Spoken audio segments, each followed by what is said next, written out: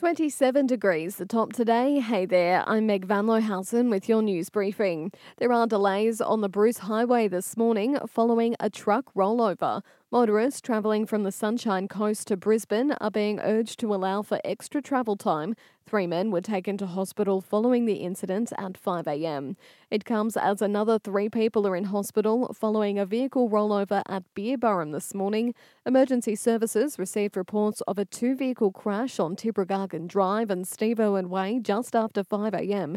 3 patients were assessed on scene and taken to SCU with minor injuries.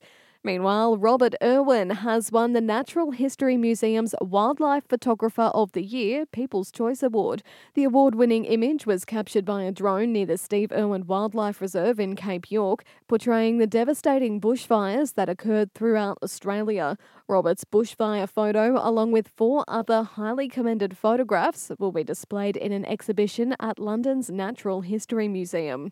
An Abudjra man's been charged with 18 counts of fraud after allegedly defrauding his employer of around $70,000. We'd allege that his position as a project manager over a 12-month period, that he received $70,000 worth of product and subcontractors work at his own private premises, which he wasn't entitled to. And obviously the company sees that as a very great mistrust of that position of him working for that company. Detective Senior Sergeant Darren Edwards on 9 there. It's alleged the 54-year-old also used construction sites run by his employer to dump waste from his own personal projects. He's due to appear in Maroochydore Magistrates Court on February 23rd.